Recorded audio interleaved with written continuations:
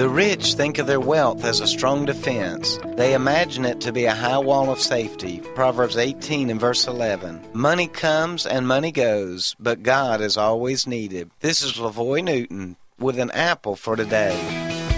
Money and riches can actually be a hindrance to entering the kingdom of God if they are what we depend upon. Money is a good thing. We all need it to survive, and most of us want more of it. But if our money or our accumulation of wealth hinders us from trusting God, then it may be a curse instead. Let your money be a tool and a source of provision, but don't let money control you or hinder you. Don't put your trust in your wealth alone, but put your trust in the God of heaven. Let's pray. God, I pray that you will help us to have a proper perspective of our finances and wealth.